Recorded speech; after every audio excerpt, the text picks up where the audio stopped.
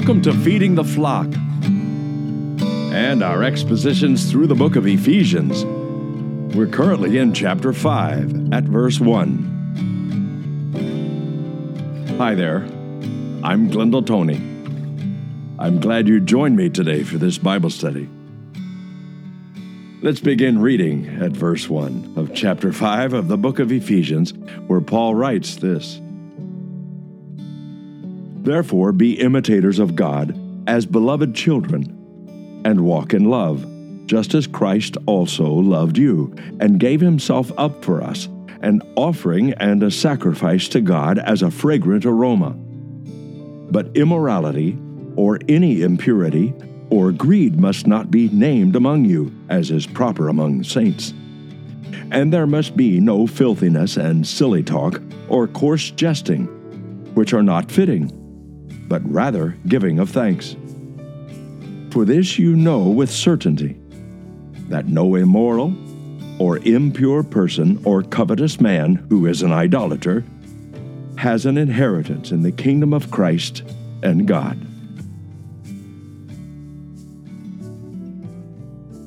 So this first paragraph in chapter 5 begins the section that we've designated as the loving walk.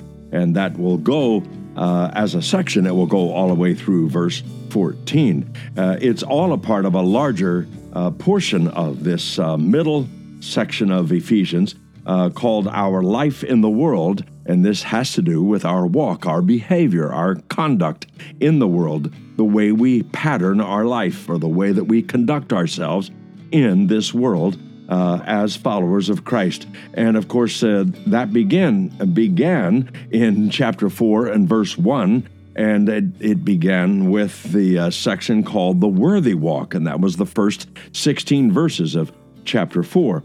And then in the last part of chapter 4 was the different walk, and that's verses 17 through 32. Now we're talking about the loving walk, and later in the middle of chapter 5 and verse 15, we'll talk about the wise walk, which will actually take us all the way through verse 9 of chapter 6. Now, this loving walk that we have begun here in this first paragraph or so can be looked at in terms of being children of love and not disobedience. And that's those first 6 verses, which we read in this episode. Now, next episode, we'll talk about the children of light, not darkness. So we'll get to that later on. But right now, let's focus in on this, because he begins with this idea, therefore be imitators of God. Because, again, the writing of the book of Ephesians isn't just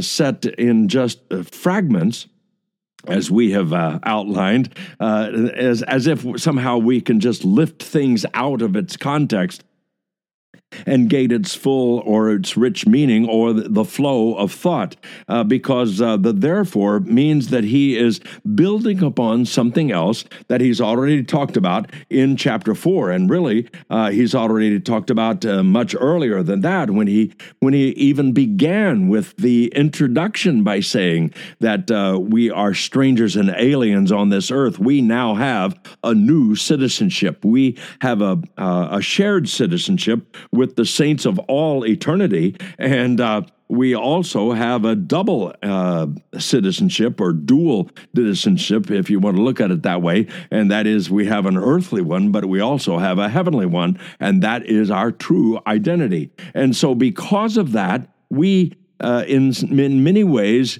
must look at ourselves as not at home here, even though home seems to be the most familiar place. We're not familiar with the heavenly places, or with heaven, or the presence of God, or the right hand of the throne of God. We've not seen there. We've not been there. But we are here as strangers and aliens, because we are now conducting ourselves according to the pattern of a new compass, or a new calibration, or a new set of standards, if you want to call it that, a new perspective, and that is the perspective of being in Christ. And so a part of that includes the idea, like in chapter 4, verse 25, we are members of one another. It's more than just having our names listed on a church roll or members in a church organization on earth.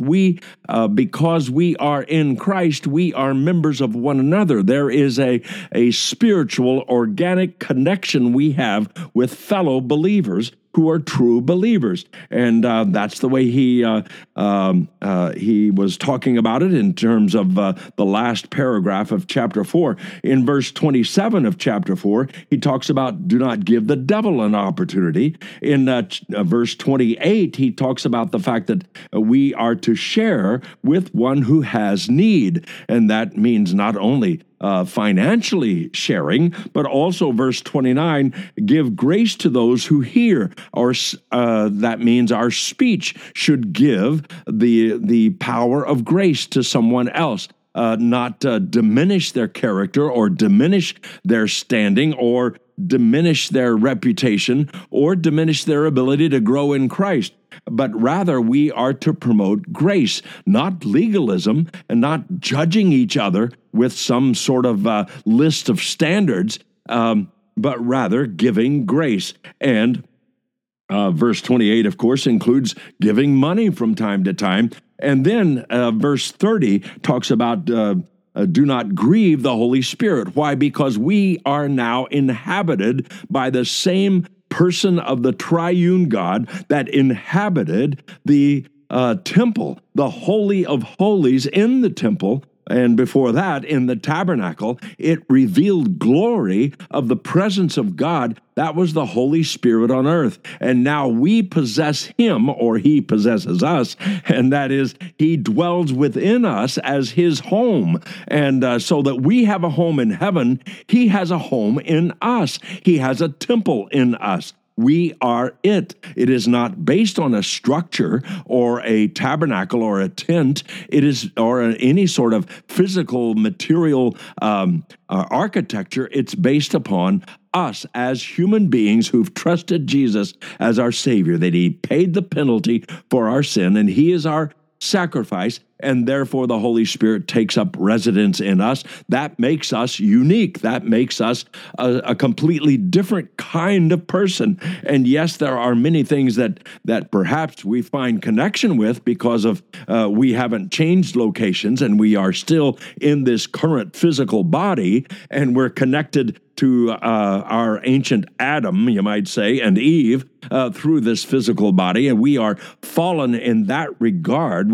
Our bodies currently are not designed to withstand heaven and withstand heaven's glory and withstand eternity, but our bodies are still here, and we are in them so far until the Lord calls us home. But that creates within us a certain kind of identity that's completely different than the world, and our lifestyle, therefore, our behavior, our walk should change. And part of that change means we are a part of this family. It says, therefore, be imitators of God. And there are many different characteristics that we become imitators. By the way, that word in the Greek, if I were to pronounce it, it would sound like mimeo. And some of you remember mimeograph machines that were the original copy machines.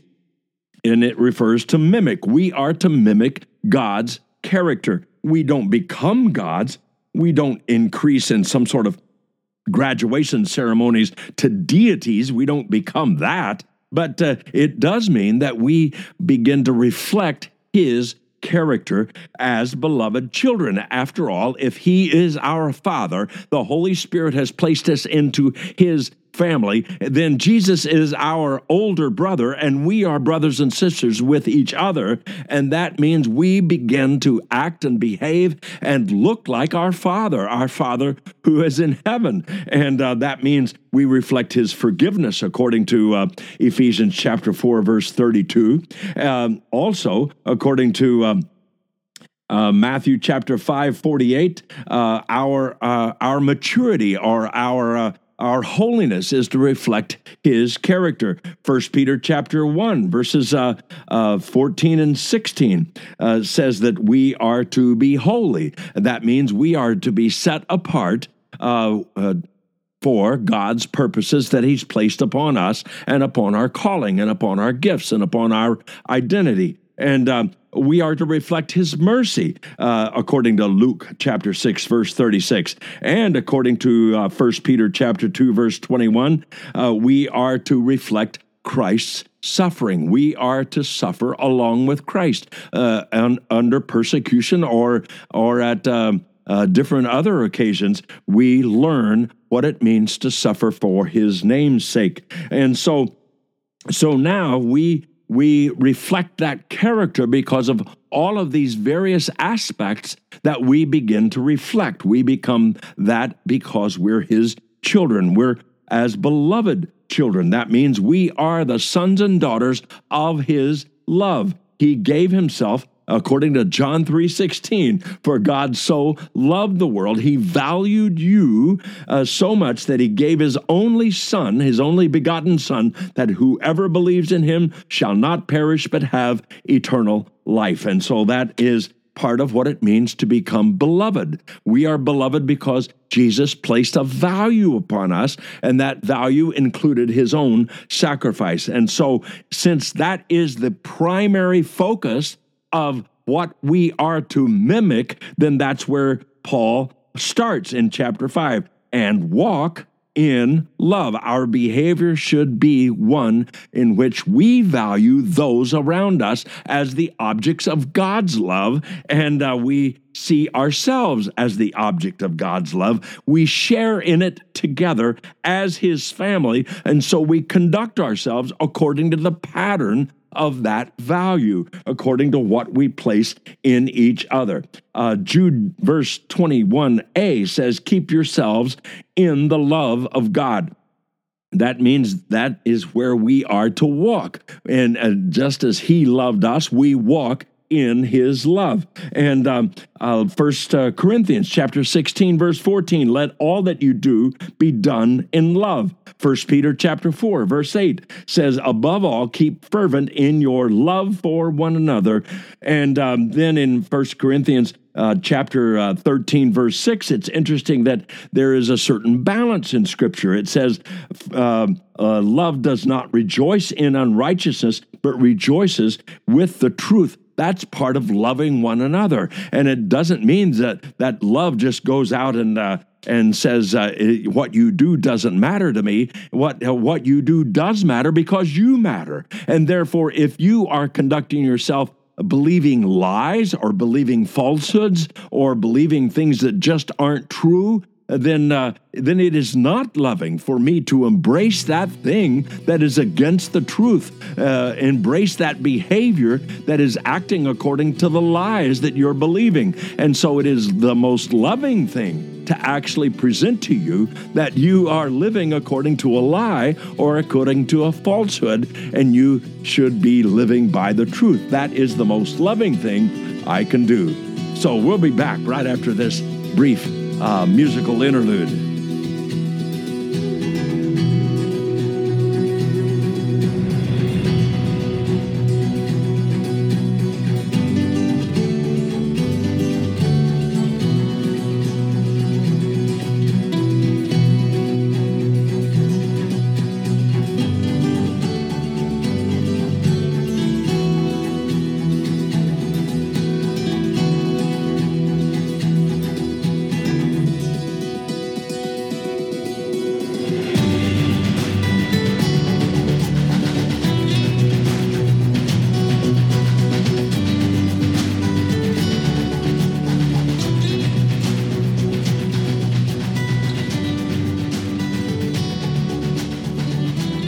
Welcome back. So we are still in verse 1 and 2 of chapter 5 of the book of Ephesians.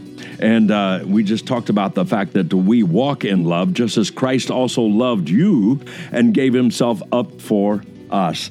What's interesting is he changes those pronouns, if you noticed. But what Paul seems to be getting at here is that You have been loved. You have been valued in this regard that the Son of God gave himself on your behalf. He substituted himself for the wrath that you rightly deserved, and he took it upon his own shoulders. The Father placed our sins upon him, and he became the substitute sacrifice payment for our sin. 1 John chapter 3, verse 16, it says, we know love by this, that he laid down his life for us. We ought to lay down our lives for the brethren. That is what characterizes our value of each other, is the standard by which, or the measure by which, Jesus, the Son of God, placed his value upon us. And so it doesn't change. We are to reflect that, just as Christ also loved you. What's interesting is that Paul loves to make this personal. In other words, it's not just objective. God loved the world, but now it focuses. It focuses upon you. God so loved you. Christ loved you and gave himself up for us. And Paul, of course, wants to include himself now. That's the reason why he shifts the pronouns around. He wants them to know that this is personal. He also wants them to know he is included in this personal offering and in Jesus giving himself as an offering. So that's the value of his love for us, is he gave himself up for us, an offering and a sacrifice to God as a fragrant aroma. This is what Jesus did for us. It was voluntary, it was substitutionary, and that means he went to the cross. Philippians 2 verse 8 says he humbled himself by becoming obedient to the point of death, even death on a cross. That's what he did. He surrendered himself to that punishment, not only on behalf of the Roman government and the Jewish leadership at the time that surrendered him over to the Roman government for this kind of execution, but he gave himself over to the Father so that the Father judged him with our sin. Galatians chapter 2, verse 20 says, and the life which I now live in the flesh, I live by faith in the Son of God, who loved me and gave himself up for me. 1 Timothy chapter 2, verse 6, who gave himself as a ransom for all. And later on in this book, in chapter 5, and verse 25 of the book of Ephesians, Paul says about husbands, he says, just as Christ also loved the church and gave himself up for her. And so it is through Jesus' death on the cross. He is our substitute. Romans chapter 3 says he's our propitiation. That means he went there on our behalf and he satisfied the law of God and its judgment against sin. And he did it by shedding his own blood, by dying for us. He paid the price. It was substitutionary, it was voluntary, and he offered it to God. You see, this is not a new thing. The picture has been there all along. The pre-typical kind of thing was there from the beginning.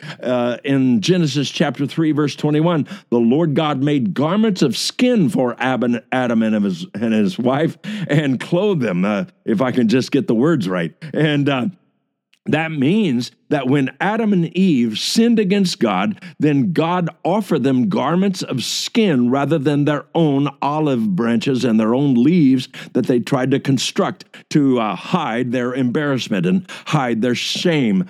Instead, if they received these garments of skin, they could continue their fellowship with God. And even though it wouldn't continue in the garden, but they could still find forgiveness. What does that mean? It means the very first animal sacrificed was an innocent victim. They didn't sin. They didn't commit the things that Adam and Eve did, but God caused this innocent animal to shed its blood so that the skin of that animal could be used to cover Adam and Eve properly.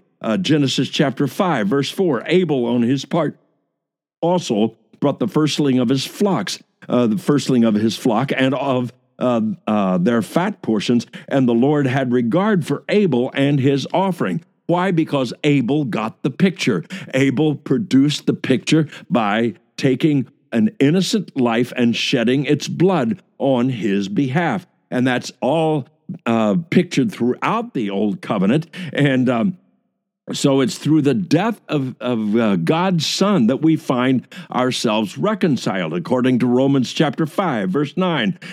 Hebrews chapter 2, verse 14 says, "How much more will the blood of Christ, who through the eternal Spirit offered himself without blemish to God, cleanse your conscience from dead works to serve the living God?" So we are now, by his sacrifice, made clean. And notice what was God's response to this sacrifice to God that his own Son offered to him as the payment, the substitutionary payment for our sin. It says that this sacrifice to God was a fragrant aroma. And this kind of description was used in the Old Testament, in Genesis chapter 8, a soothing aroma. In Exodus chapter 29, at least 3 different times, it's described as a soothing aroma, an offering by fire to the Lord. In Leviticus, 3 different times in chapter 1, it talks about a soothing aroma to the Lord. Psalm 141, verse 2 says, "May my prayer be counted as incense before you." So there is something about the aroma of this innocent life being sacrificed, that it reproduced the same kind of aroma in God's nostrils. Not that God has nostrils or the sense of smell the way we do, but it is a picture. It is a descriptive of what God was satisfied with Jesus, his Son, and what he did on our behalf. And that satisfaction means that Jesus' work on the cross in shedding his blood and dying as our voluntary substitute, innocent substitute, is sufficient. It was enough. He doesn't have to come back and re-die all over again. We don't have to reproduce his death in order to keep the payment alive, or keep the payment going, or keep the payment constantly. Instead, it was sufficient. It was enough to be paid once and once for all. And that's what perhaps made it so valuable in God's sight. And then it continues on about the contrast then, that we should be conducting ourselves as children of love rather than as children of disobedience, because here comes the contrast. And that is verse 3, "But immorality or impurity or greed must not even be named among you." So it is a sad case that we look around perhaps within the churches to see pastors or deacons or Sunday school teachers or youth group leaders,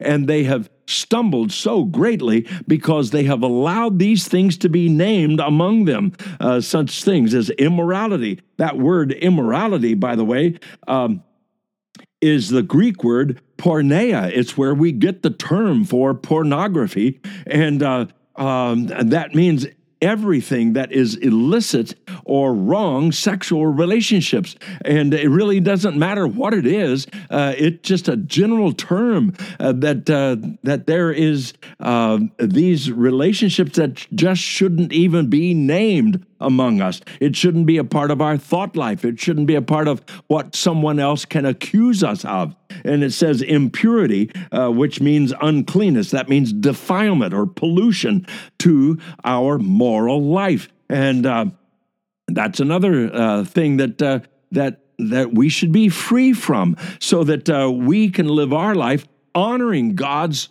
principles of marriage, principles of sexuality, principles of gender, principles of the things that involve God's holiest work, and that is the work of uniting a man and a woman, and the two becoming one flesh. And so that should not be violated. It shouldn't be polluted in any way. And also, it shouldn't be polluted in any regard with greed, which must not be named among you. And so this is a part of a standard for anyone in the churches, that we should not be characterized as being greedy people. And yet that is also one of the things that perhaps characterize many of our churches, that those who attend think that somehow the churches are just after my money. And that should not even be named among us, that we're after anybody's money. That is how far we have adopted and strayed from these instructions from Peter. It says then, as is proper among saints, we should live as those who are holy. In verse 4, it says, and there must be no filthiness or silly talk or coarse jesting. And this is talking about those things that we find humorous that shouldn't be humorous. That's what he's talking about. There are things that fall into the category of this pornographic kind of language, or this corrupted kind of language about sexuality and gender. This shouldn't even be named among us, and it shouldn't be a part of our humor. And that's what it says there in verse 4, or coarse jesting. That's what he's referring to there. And it says, which are not fitting, but rather giving of thanks. And so he continues on in verse 5 by saying that, for this you know with certainty that no immoral or impure person or covetous man. Again, these things are rehearsed with new language and new words here in verse 5, but it's still resulting in the same exhortation. It says, who is an idolater? Covetousness is a type of idolatry, according to Paul, the author of Ephesians here. And so he says that but none of these people has an inheritance in the kingdom of Christ and God, but rather we should be giving thanks. That should be the things that characterize us. By the way, that word for giving thanks is the original word in the Greek. It's Eucharista, and that refers to what some people call the communion is the Eucharist, and yet the term itself actually comes from thanksgiving and giving of thanks, Eucharistia, and so that's part of what should characterize us. Is the idea of thanksgiving, not this joking around with the things that are impure or defiled or covetousness, but rather the things that reflect our inheritance of Christ and God and His kingdom.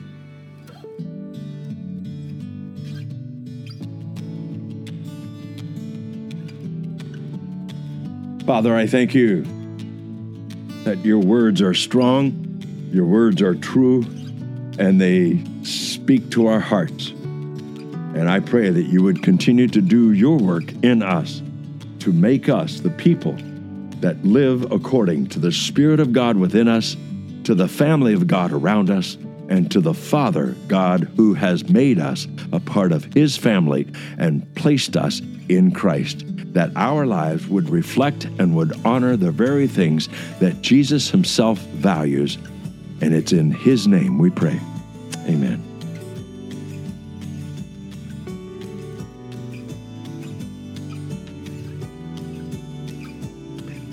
I hope you enjoyed our presentation today. This is Glendale Tony. Join us again for the next episode of Feeding the Flock.